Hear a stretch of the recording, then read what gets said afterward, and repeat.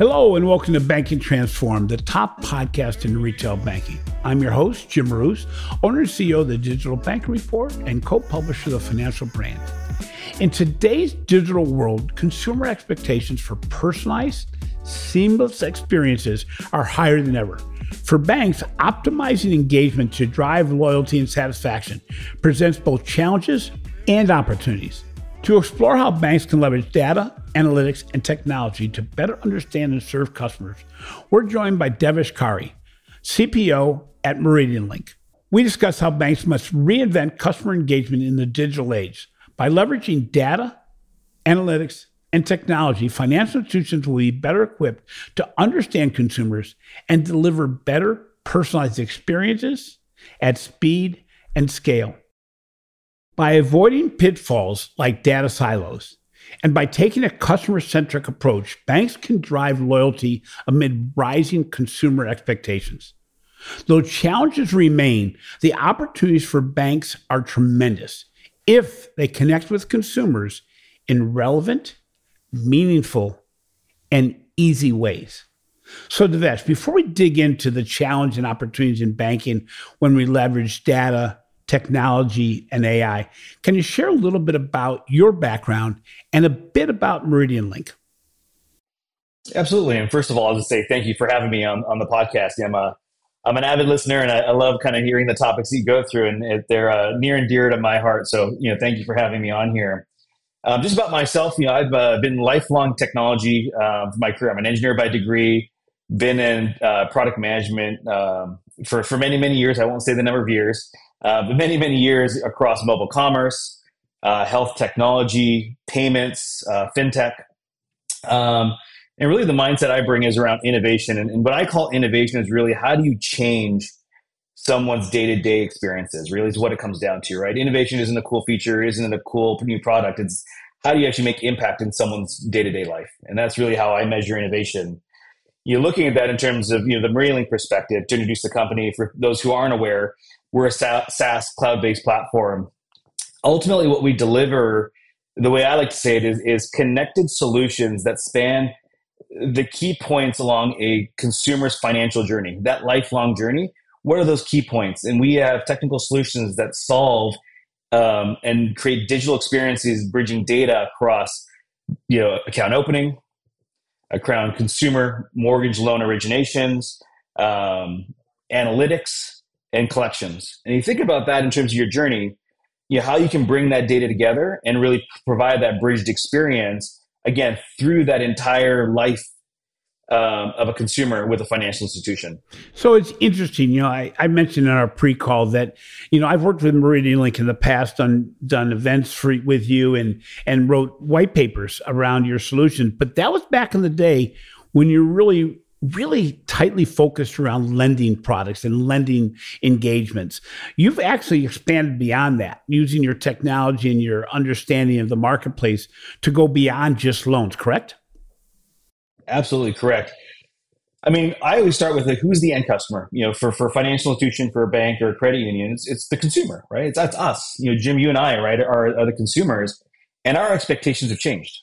And so there's a need for change within all these organizations. And we've heard a lot around digital transformation, and that's true. But also, if you look at macroeconomic environments, there's more pressures on these financial institutions. And so for us, we looked at our solutions as we started off, like you said, in that lending space, right? Really just thinking about how do we capture demand for a financial institution, right? Someone wants a loan, they apply for it. We help make that a real simple experience. But now the experience has to go broader. It's not just about just that initial origination. It's around how do we create, again, those connected experience for the consumer through the course of their life. Because ultimately now, when you look at consumers, they want a relationship with that financial institution, but they're willing to shop around. And so again, how do we help those institutions create those experiences using data that they have and create that loyalty? And so it's, again, beyond just lending, it goes into sort of every day of their financial lives. One thing that's happened since 2020 and even before is the change in banking is going so quick, and there's so many things going on. We talk about digital transformation as if it's a thing or something that there's an endpoint. There really isn't.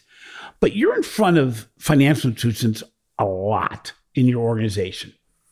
What are some of the key themes that you're seeing in your discussions with organizations like banks and credit unions? Yeah, and so no surprise, digital experience is front and center. Again, it's what do we do? Everything is moving so fast. But I joke that the challenges that financial institutions face is no different than almost any industry that went through that digital transformation. Just they all have their own cycles. And the first thing I've seen in all of the experiences that I've had, in different industries, it always starts with changing the mindset around outside in thinking versus inside out.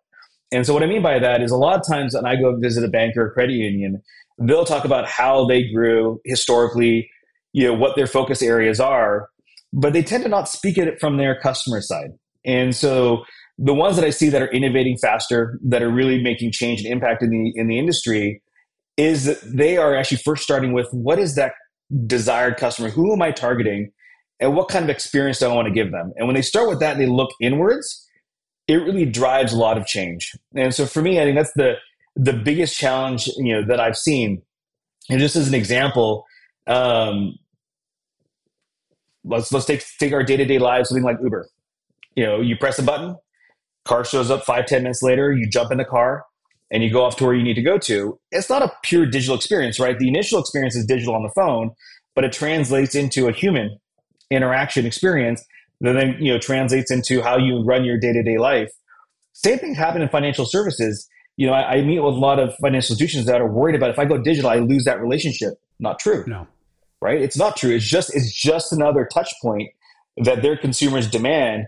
So think about how do you design those experiences? And I've used the word before, connected experiences through that everyday, day-to-day life. So you can provide that better experience in terms of when a consumer needs it, how they need it, and then how do you bridge that into the digital, into the human interaction?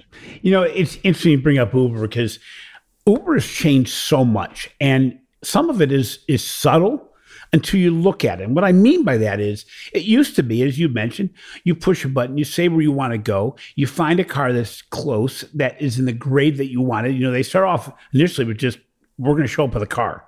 And now you can have different kinds of cars. You can get shared experiences. You can get a van, you can get a big car, you can get a small car. Sometimes you ask for a small car, you get a big car anyway because they're closer. But what's interesting is what goes on once you get in the car. And you mentioned it. First, you have that human experience. They greet you by name, partially for security, but also for the engagement. But beyond that, as you're looking at your app is telling you, based on where you're going, things such as what restaurants are nearby based on what your eating habits have been with Open Table, because they have a partnership with them. They also will say, oh, by the way, if you're going to be staying at this hotel and you're going to be staying in, here's some things you may want to call for takeout and we'll deliver it. Then they'll also, if you go further down, they'll tell you about experiences based on things you've done in the past, based on where you've gone, where you've driven. And it's really interesting because as you look at this, what they're really looking at is saying, how can we go from a transaction to an engagement and including a good experience? So what have you seen within the financial services industry as organizations try to find better ways to engage and to build more loyalty by, let's call it, making banking easier? What are you seeing right now challenging the financial institutions in that realm? And you actually said it. You led the witness here, Jim. But what you said was really around the changing of mindset from transactional to experiences, right? And so I joke with the team internally here. I bought a TV earlier this year, and the first thing I did was I went to Best Buy and looked at all the TVs on the wall. You see all those TVs across the wall. Try to figure out, hey, what do I want? What size do I want? What features do I want? And I narrowed it down to one or two. Do you know what I did next, Jim? I went on my phone on Amazon. I looked at that TV and I bought it from Amazon. Oh my God. But I first went into the store to take a look at it, but then I went on Amazon because I got a better price. They do the white glove delivery into my house and I can get it the very next day. Hassle-free, right? But to me, it was a combination of easy transaction, but I got the better experience on the back end. For what I was looking for. And so if you think about, again, if we do that outside-in thinking, you think about those consumers, who, a financial institution wants to be, one of their lifelong customers, has that institution really defined what is my differentiated value proposition? What am I trying to be for my customer? And why should they, bank with me forever? And I think that's the key thing that I'm seeing is that change in mindset in terms of how do I create that personal relationship, personal connection, with every customer so that they want to be a lifelong. It's interesting because I could take the exact same transaction you were talking about and turn it around for a different consumer. For instance, somebody who shops on Amazon for the kind of TV they want, but they can't pay for it right now. So they go into a retailer and use a buy now, pay later solution at the retailer as opposed to buying it from Amazon. Plus, they may want to buy the installation agreement that comes with it. So it depends on the consumer, but both of them are buying the same product, but they're getting an experience or engagement that's customized to them. You're more of a do it myself type person, but there's another person that says, you know what? I don't want to half sell it. I want somebody to come in, put it in, so it's somebody else's responsibility if something goes wrong. And in a financial institution, it used to be just about the product. But now you can get product anywhere, and you can change your financial relationship by expanding beyond your traditional financial institution. How do you work with financial institutions to make it so they don't have the silent attrition that we're seeing more and more of? How do you work with financial institutions to give them solutions that make those customers or members want to stay with that financial institution? Yeah. So first, I think it's important for those that don't know what the silent attrition is to at least just talk about that, because I think it's important to understand what that really means. Jim and I were talking about this earlier, but historically, all of us have our primary checking account that we use to pay all our bills, where we get our direct deposits and all of that. And you basically would buy new products off of that, that hung off that checking account. You get a personal loan, get a car loan, you do all of that, but you banked with a financial institution because they knew you, they knew who you were, and you trusted them. And so, what we're seeing now is consumers being bombarded with offers everywhere. I mean, I can't count how many pieces of direct mail I get, email I get, text I get now, ads I see, on Instagram, around offers. And it becomes overwhelming, but they're attractive. And so I'm sure everyone listening here has probably opened up another account somewhere along the way, maybe a Venmo, maybe a Chime, maybe something else, just to give it a try because, hey, that offer looked attractive. And the challenge is as you see those open up more and more, what you start seeing is the concentration of financial relationships starts to dilute with a given organization. And that's really what silent attrition really goes to, is it's about losing that effectiveness of what traditionally a financial institution provided to a consumer, and the consumer now actually becoming more kind of spread out in terms of their overall relationship. And so for me, that's the biggest challenge that institutions have, is that you start competing for transactions, it's a race to the bottom. You're going to be just competing on price, and you lose any of that concept of value proposition. If I step back and think about me personally, and my start in the financial world, as a consumer, it started with a relationship. I remember at 16, my parents took me to their bank, their relationship manager. I remember opening an account with that person. A year later, my parents said, "Hey, you need credit. You need to open a credit card and pay it off every month, but you need to open one up to start building credit history." So they took me to the same relationship manager, the same branch. They knew who I already was and said, "Sure, we'll give you a credit card." My parents co-signed it. When I had to get my first card, guess where I went? Same relationship manager, right? They knew who I was, and they provided me with that personal service. And so as I look at financial institutions and think about what needs to really be done, it's about how do you build that understanding, that relationship, but it's crossing the digital and the human realm. But if you really take a step back and look at traditional financial institutions, they manage those relationships and they use data. The data was actually the interaction we had day to day. They knew how many accounts I had. They would encourage me to open up new accounts if I had a need. But now, instead of it going from the direction of the financial institution to me, it's about me kind of knowing where can I go to, what offers exist today, and is this really what I want with my current financial institution or not? And so again, if that financial institution's value proposition isn't strong, I'll shop around, just like I shopped around my television. So with that in mind, when we first start a relationship, let's say it's on the deposit or the lending side, one of the things Meridian Link does is make that process easier. It's interesting. I talk about this often that we do research for the Digital Bank Report, and we find that about 85, 86% of financial institutions say they have a digital new account or digital loan opening experience. Then we ask the secondary question, which is how long does it take? For deposit services, a checking account, it takes between 14 and 18 minutes on average. For a loan, it takes anywhere from 18 minutes to over an hour, and in some cases, for more complex loans, over a day.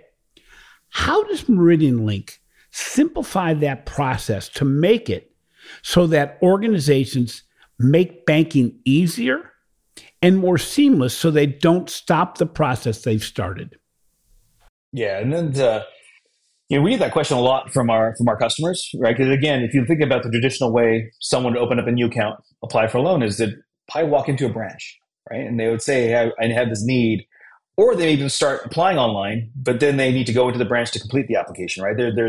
There's hurdles and steps, and so a lot of it starts with, again, with a financial institution looking at how they want to design that end-to-end experience, and like you said, that's where Meridian comes in. We've got the solutions that allow a very seamless digital application to be completed. You can think of things like pre-fill. We already have information on these consumers. Consumers can provide, leading into information that we can take to go extract, known information about them to help fill in the application, right? So you save work to fill in the same information over and over again. From there, we automatically pull credit within our systems. We have the back-end workflow that'll pull in all the necessary information so we can package up a new account, package up a new loan.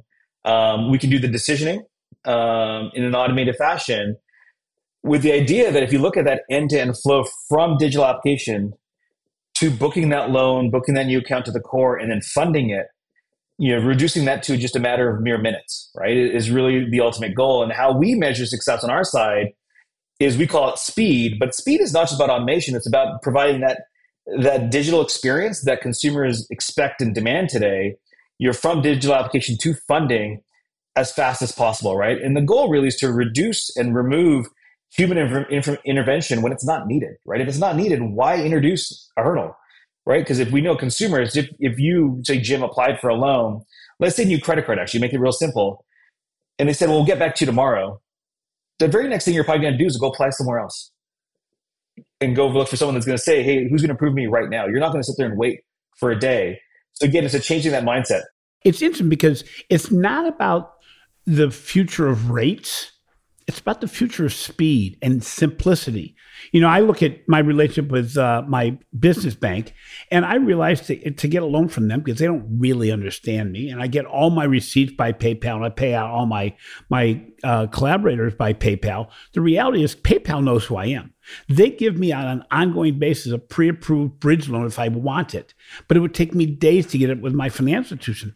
Guess what? I'm not going to check price in those situations, because if I don't need long-term lending, I'm not really competing on price. I'm competing on how easy is it to engage. So you're sitting down with financial institutions. This brings back memories talking with your firm in the past, and you sit down with a financial institution. You know what you can do, but invariably, bankers tend to get in their own way. They go, I want to buy exactly what you sold me, with a couple differences. I may ask for a wet signature.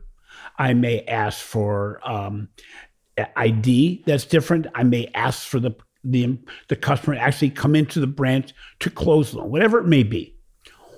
What do you find to be the biggest challenge for financiers to actually buy what you're selling? Yeah, so and I love that question because it comes up a lot, obviously, right? And so first and foremost, I think you said it well, is they get in their own way, right? We used to do it this way. Why do we need to change? Is that common question?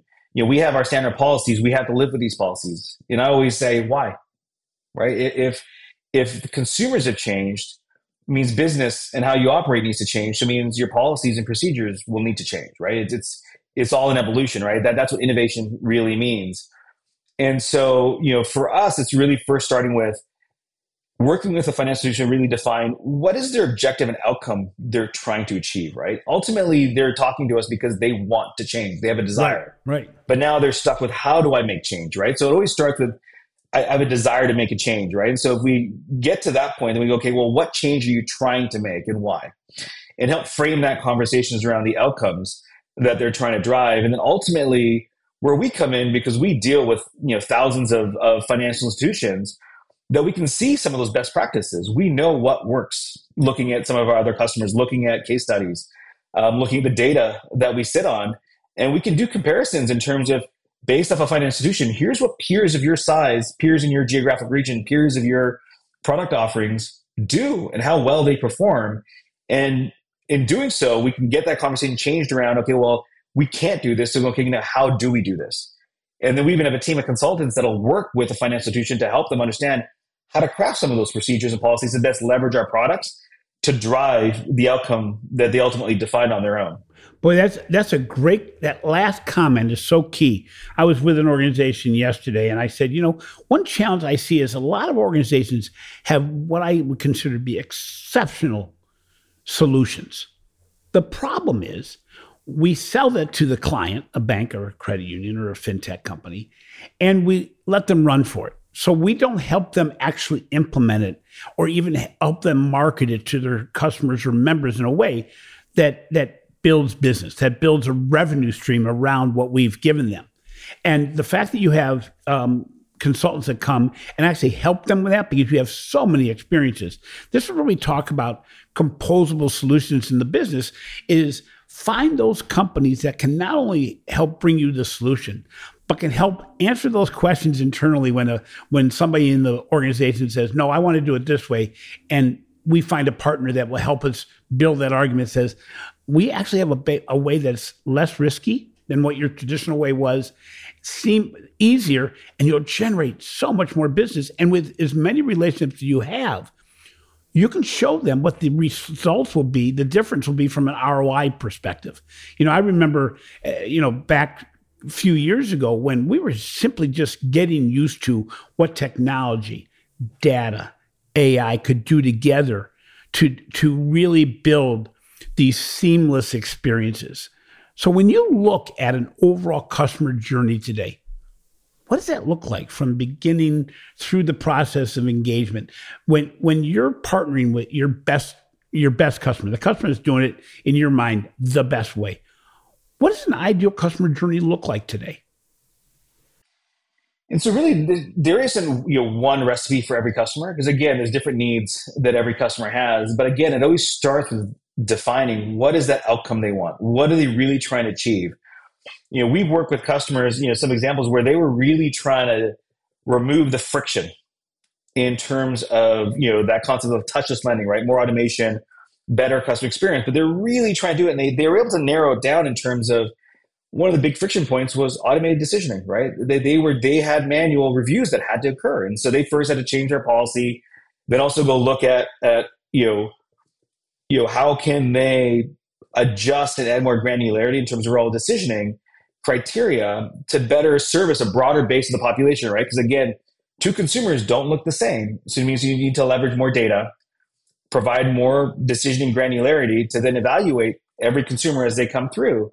But ultimately, they realized if I could drive more of that automated decisioning, I could give a better experience. And so, as a result, this customer was able to increase their automated decision by over 25%. And they're already doing really well. And they were actually able to increase it even 25% above and beyond where they were to drive, just a better experience for that customer.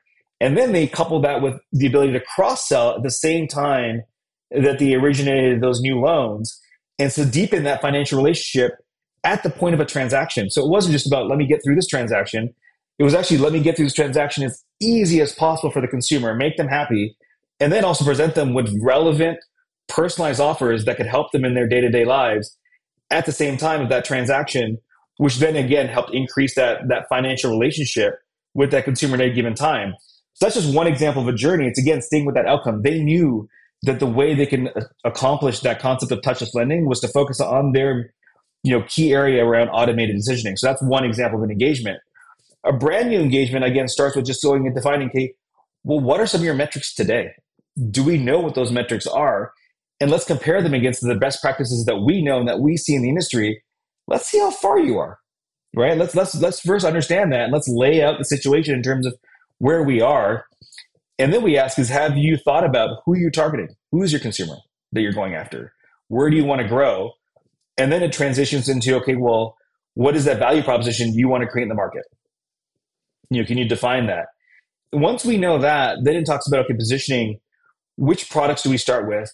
How do we configure those products for you to meet those objectives, meet those goals, and then start tracking that progress? Because we know that innovation and change doesn't start with just one big change. It starts with a bunch of incremental changes that you keep tuning over time. And that's why if you really look at that MeridianLink platform that we talked about, it's really about having all those different products that connect together. So again, bring customers on that lifelong journey. So you're actually saying that if a financial institution doesn't want to go all in, do a complete core transformation, you can sell composable solutions to specific targets, for specific products, for specific parts of the journey if they can't commit to everything right now, correct? That is correct. And that's important, right? Because ultimately, we obviously, selfishly, we want them to buy everything from us, right? We really believe that our connected solutions will make a difference in terms of help them delivering their outcomes, but they need to start somewhere. Yeah. And the reality is, especially in today's economy, most organizations don't have the budget to do it all right away.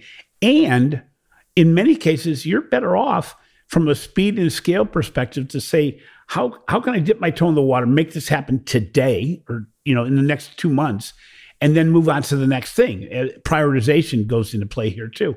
So when you're working with financial institutions, what is the biggest roadblock they have to doing what you believe is right? So what gets in the way of progress to the degree that the consumer is really demanding it? Yeah, I think you said it earlier, right? It's kind of getting out of their own way, right? It's taking a fresh perspective and knowing that they need to change, that we collectively need to change for that better outcome. So it really just goes back down to how do we rethink your operational structure? How do we rethink the division of labor resources that we have? And how do we best utilize them to ultimately meet that customer expectation, consumer demand, right? That's the first thing. The second thing that we hear a lot is that going digital, they feel like they're going to lose the connection with their customer. And so a lot of it's educating them on how that's actually not true. If you leverage the data properly, you can actually have better insights and better knowledge of that customer. So you can actually provide that better experience for them when you talk to them, when you deal with them online, when you're messaging to them. So it's actually changing the mindset of digital doesn't reduce the sense of personalization and knowledge. It actually helps increase it as long as you think about the investments you're making in and how you harness that data and create that connection in different channels. I can't emphasize it enough that one of the things that you probably take for granted, but you rely on it every day, is the fact you have such a broad array of financial institutions that are your customers and have been customers for a long time. That data that's collected, that insight that's collected can help every future organization do it better. I was at an organization, geez, about 3 months ago, and they said, it's interesting because if any new solution, about 80% of what we do is really the same at every organization. It's that 20% that's a differentiator. But the reality is, don't waste time on the 80% going through the things that everybody's already learned already. Don't remake the wheel that we already know what's best, but work on that 20% that really makes it independently good for your organization. So when you look at traditional financial institutions, they're all threatened and challenged by fintechs and tech companies overall in the marketplace. What advantage does a traditional financial institution have over fintechs today, given all the new digital solutions? Yeah. And as funny as it sounds, it's actually that human connection that they sit on. So if you look at any fintech, any other kind of service that you've used, if you had any issue before, you try to get a human to explain to you what's going on, good luck, right? It's usually like I have a bunch of online help. They may have a chatbot that they use, and none of those things are bad. But ultimately, if you get to a really tough problem, I want to talk to someone, just someone to explain to me what's going on. How can they help me, and how can they give me a solution that meets my needs? It's almost impossible. But if you look at what financial institutions have done well historically, look at credit unions, look at community banks, is they have that personal connection to their customer or their member. And ultimately what it means is they know what they need and they help tailor solutions around them. That's a strength. That doesn't need to go away. It's actually harnessing digital and creating the multi-channel engagement strategy helps create and expand that personal connection.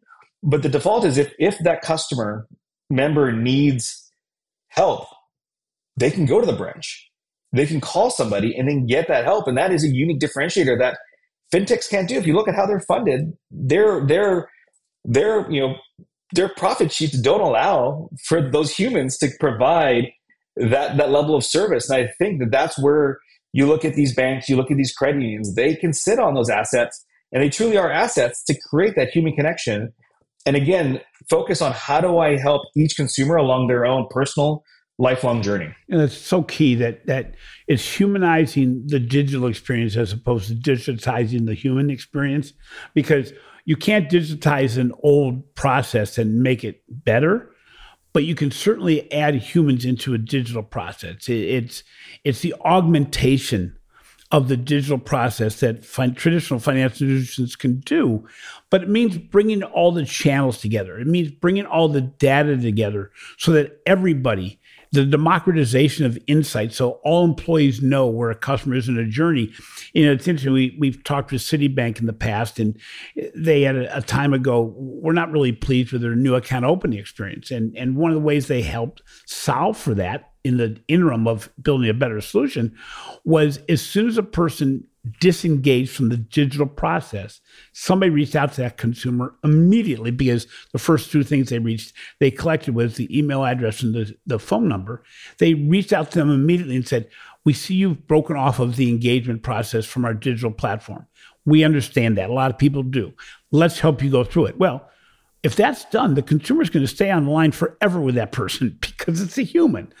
But it makes it so that you can take something that may be somewhat broken and make it better through humans, which is not possible at many of the fintech organizations, most of the digital organizations. And it's a balancing act. And it's also, we've talked about this with data and analytics. It's also trying to get an understanding of how does the consumer like to interact? What is the preferred channel under different circumstances? It's one thing to open an account. It's another one to do transactions. It's another one to get sold or get referred to other products. And it's another one to keep me, and the best organizations out there, not just financial institutions, but all organizations, find a way to capture data that says, we understand the way the consumer wants to engage.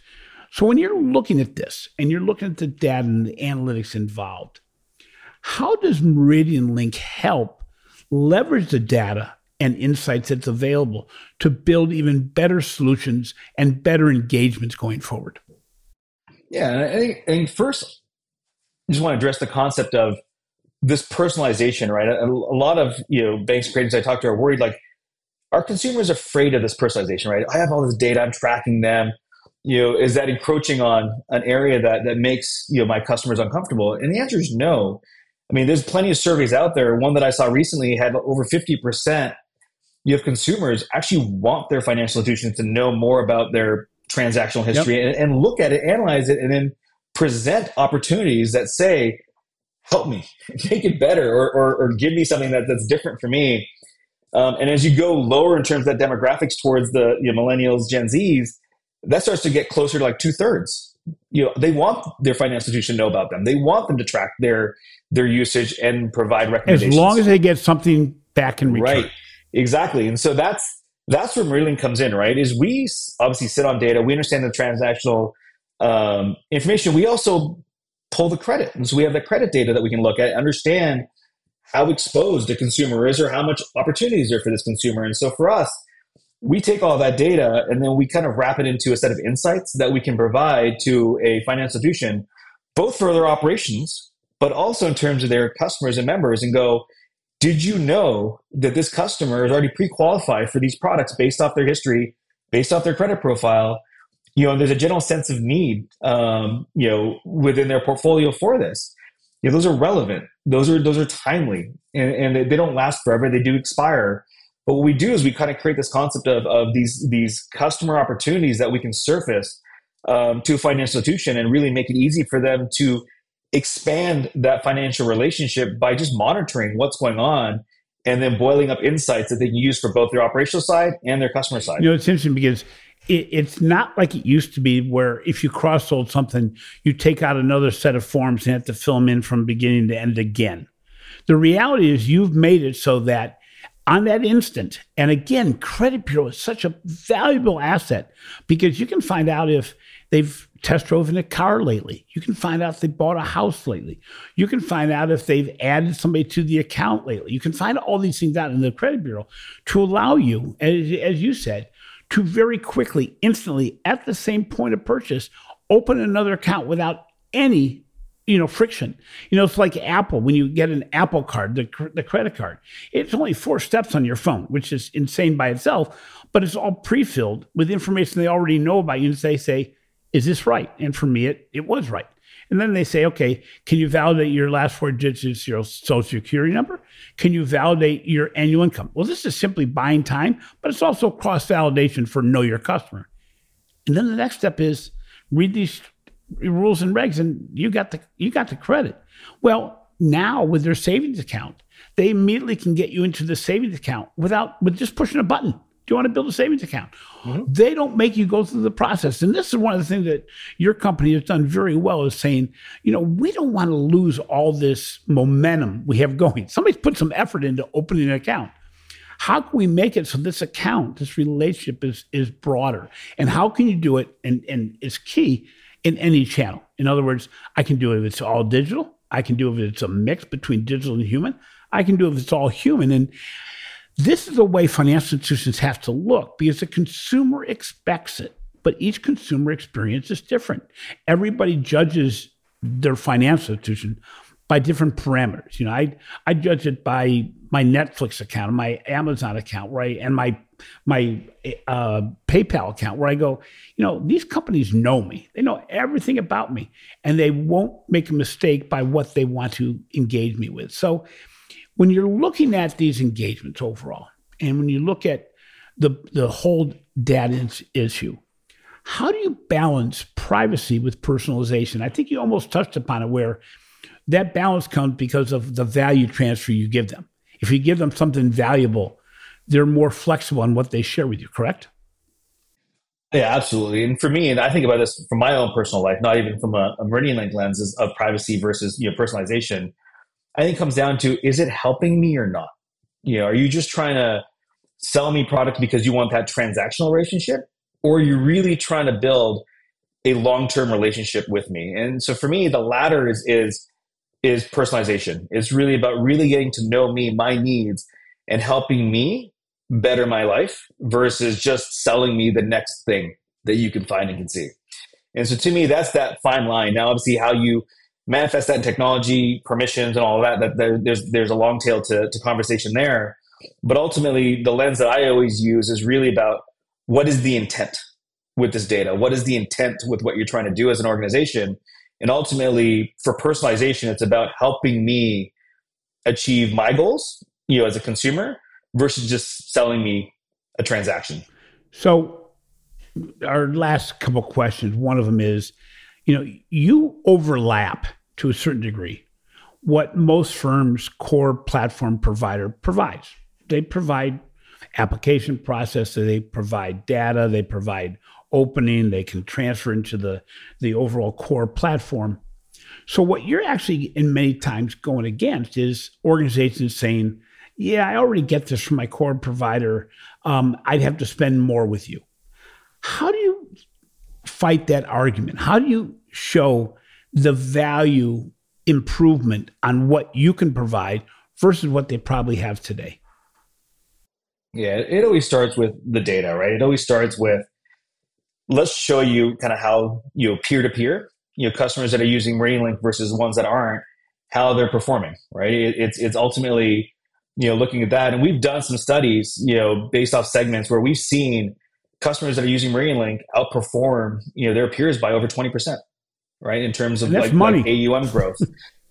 And that's money, but it also means longer term relationships. It means that that doesn't just come from net new customers, right? It means from existing customers buying more with you, doing more with you over time, right? That's how you grow. It's a concept of bringing things in and keeping them, not just losing them into that silent attrition we talked about earlier. So first and foremost, it starts with that, right? Is the results that can be provided. But the other thing too is if you look at a lot of financial institutions, they struggle with how do I create the sense of a connected journey? How do I create the right member experience? I mean, as I talk to institutions, the thing I learn is a lot of them are starting to use the word journey. It's more and more prevalent, right? Over the last 3.5 years, I've been with MeridianLink. But yet when I ask them, how do you measure the strength of your relationship with a customer? I don't always get a good answer, right? It really, really varies. And so to me, we're still at the beginning phases of understanding how do we measure strength of relationship and think about that lifelong journey. But if you take a step back, the only way to do that is to have these connected solutions that meet the needs of the consumer as they go through that journey. And unfortunately, when you buy point solutions that aren't connected, it's hard to create a lifelong journey. And so that's really kind of the conversations we have with our customers is really one, start with performance, but then two, they talk about the recipe of how you need to build these connected journeys to meet the needs of your consumers long term. That's a great point. I think we continue to measure things in the way we've always measured things. We talked about before we got on the line today, the fact that the measurement of attrition can no longer be how many accounts did I lose against how many total accounts do I have, because that does not measure those that have diversified their relationship without using you. In addition, you mentioned that you have to measure what is possible compared to what is today. And that's a hard thing to measure. You also have to measure what's broken. In other words, how long does it take a consumer to do X process? And how does that compare to the norm? And again, you have so much data with your clients, you can say our norm with organizations that really do what we're asking them to do is this. Our norm with organizations that don't do it all is this, and your norm is this. And to measure things in a new way that are much more customer focused. I'm not a big fan of NPS scores. It's not surprising that I say that because I say it often. And it's because it's one thing to measure how much people who already are with you love you, because if they didn't love you, they wouldn't be with you, versus how do you measure funds flow every month? How much money is flowing out of your organization to other financial institutions that you haven't captured and made it yours? So what advice would you give financial institutions looking to optimize engagement and loyalty? For me, it always starts with focus, right? Who is your target customer? Who are you trying to service? Not all financial institutions are going to have the same target, be it demographic, be it geographical, be it product mix, whatever it is. It starts by defining who do you want to be. It's not just about transactions. It's about creating that differentiated value proposition. So I always, as I meet with financial institutions and I've spoken at different conferences, I always say first, take a hard look at who do you want to target and why, right? It always starts with understanding that target. I mean, in my technical product world, that's always what you do is you start with the end customer and target. What are you trying to solve for and who, right? Then it starts, okay, now for that consumer, that target you're going after, what is the ideal journey? What do they expect? Go talk to them, understand their needs, right? Start from the outside and then look inwards. And then it starts with, okay, now how do you change your organizational thinking, processes, policies to now meet those needs? But without defining the target, without defining, what their needs are, you can't move forward. That's a great point. We take it for granted, but unless you decide what you're trying to solve for, and as you mentioned, unless you've defined your why and your who, it's not quite time to determine what your what is, because you it's like going to a GPS and going, I want to go north, as opposed to giving it a specific location. You may get there, but if I say I want to go north in Ohio, and if I'm in Columbus, Ohio, I can end up in Toledo, or I can end up in Cleveland. Those are vastly different places that are almost the same distance apart as Columbus is to the two cities. So you end up being no closer to where your destination was, but you defined it without complete clarity. And I think many organizations will set their why or their desire on a real high plane. And I'm going to keep on referencing it because it happens way too often. And then they won't let go of the past. And I think one of the things we forget is we have to bring on board every one of our employees to talk about the fact how they're part of the digital future as opposed to being threatened by it. You know, we got ChatGPT. We could have gotten into that today. And we have all these different things that threaten us and our futures in our minds. If our organization works to inform us on how we're still going to be important, then the credit adjudicator, the person that works in the back office, collections, whatever it may be, will not feel threatened if we include them. If we don't, then you're going to have a whole lot of people voting thumbs down on any new process because what they see is you're trying to replace me. So, Devesh, I really appreciate your time today. It's good to catch up and to find out, how MeridianLink has really transformed into an organization that can certainly help financial institutions move into the future and be future ready. We're not there yet in any stretch of the imagination. And probably as soon as we turn off the cameras today, we'll find there's something that's happened in the marketplace that's going to make us pivot a little bit more. But it's being on top of the game and for financial institutions to realize that find the professionals that can get you to where you want to go in each little product area, each little customer segment, and work with them. Because if they're running on your behalf, you have the ability to look at other priorities that need to be focused on that you may be best at. But don't be afraid to partner with those that can get you to the finish line faster, easier, and at speed and scale. Thank you, Devesh. I really appreciate your time. Thank you, Jim. This is a fantastic conversation. I really enjoyed it, and I love this topic. Thanks for listening to Banking Transformed, the winner of 3 international awards for podcast excellence. We appreciate the support we've received to make this endeavor a success. If you enjoy what we're doing, please take some time to show some love in the form of a review. Finally, be sure to catch my recent articles on the financial brand and check out the research we're doing for the Digital Banking Report. This has been a production of Evergreen Podcast. A special thank you to our senior producer, Leah Haslage, audio engineer, Chris Fafalius, and video producer, Will Pritz. If you've not already done so, remember to subscribe to Banking Transform on both your favorite podcast app and on YouTube for more thought-provoking discussions on the intersection of finance, technology, and leadership.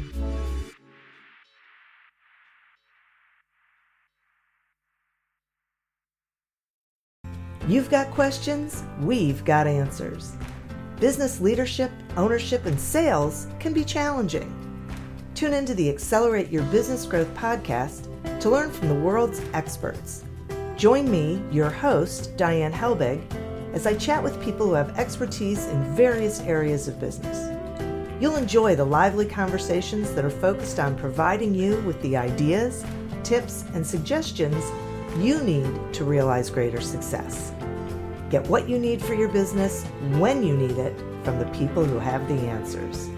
Accelerate Your Business Growth is part of the Evergreen Podcast Network and is available on Apple, Spotify, or wherever you listen to your favorite podcast.